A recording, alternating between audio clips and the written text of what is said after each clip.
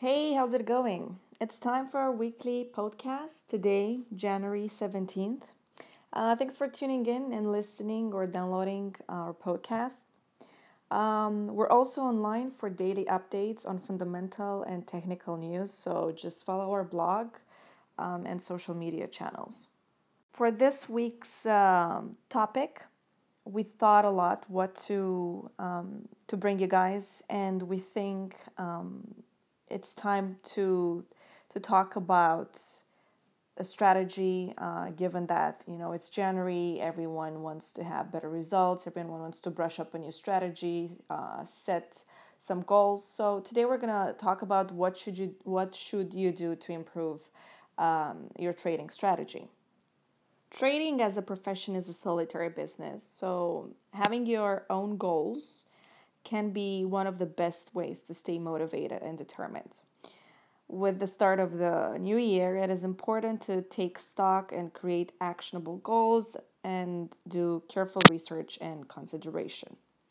This will also push you towards developing effective habits to achieve what is desired for in the new year.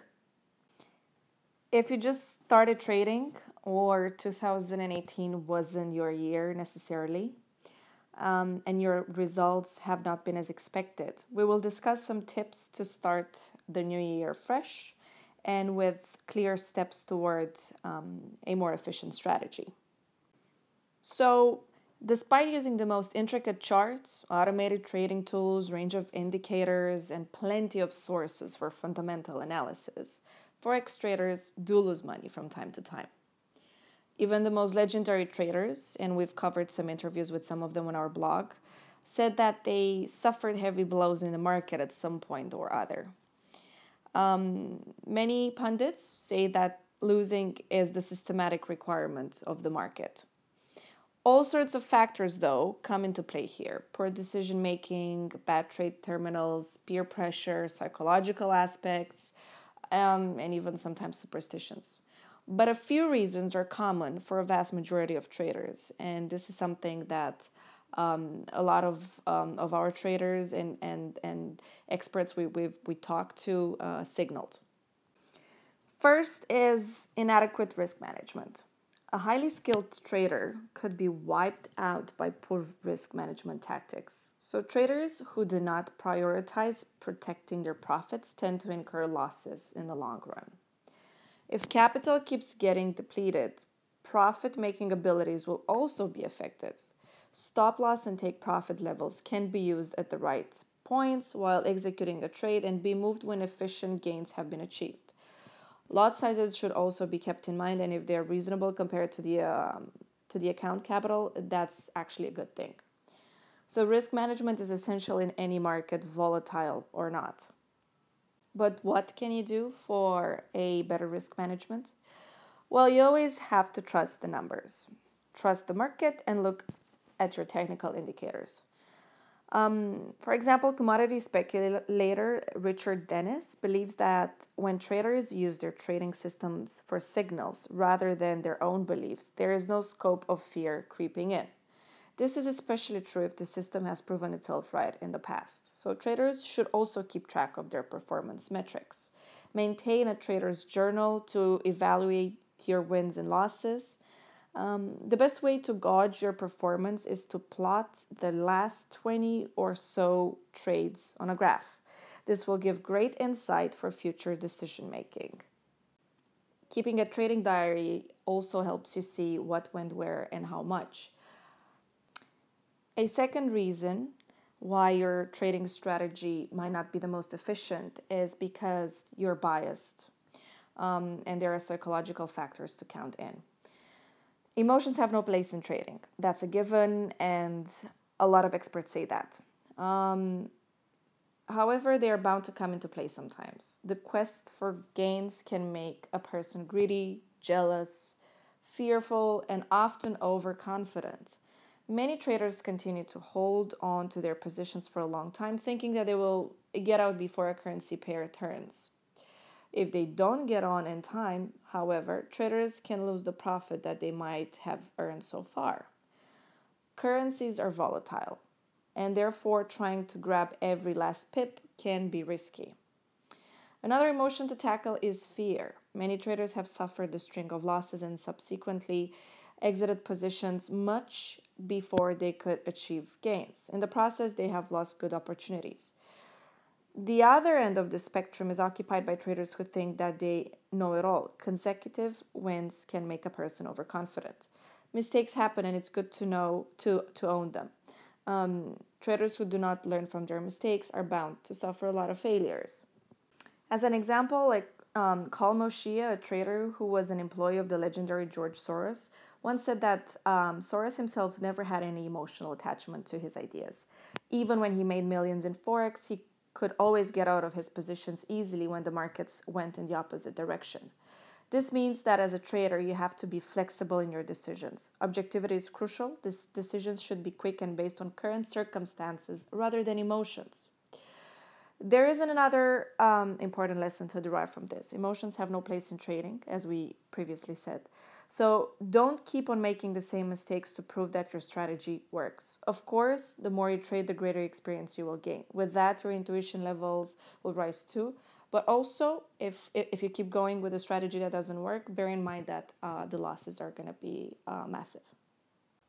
So we spoke about trusting the numbers and no attachment to ideas or strategies, as those are the logical answers to inadequate risk management strategies and the psychological factors that come in play when trading. But what exactly should you do to improve your trading strategy? Well, additional tips could be determining the risk reward ratio. You have to determine your trade capital and the portion of it you are ready to lose. If you're an active trader who is on the constant lookout for short profitable opportunities, you need to develop a certain discipline to avoid losses. So for instance, changing time frames and constantly looking for different strategies that provide an edge. Get into the habit of cutting losses early on, not letting a good gain disappear by taking profits early. This is called keeping accounts high. Cultivate discipline to avoid getting trapped in emotions like greed, fear, and revenge, which we just covered like a couple of minutes ago. Then, you need to brush up market knowledge on a daily basis. 2018 was an eventful year for the financial markets. And experts say that the volatility of the markets will continue in 2019 as well. So far, these first 2 weeks of January came with a bang on the US government shutdown, Brexit news, etc. So if you're an active trader, you already know that the markets are moving. And we're not talking about just a little bit. It's actually going on. So be aware of news releases. If you do not have an economic calendar, just check our website and you can follow our blog for daily news. And if the markets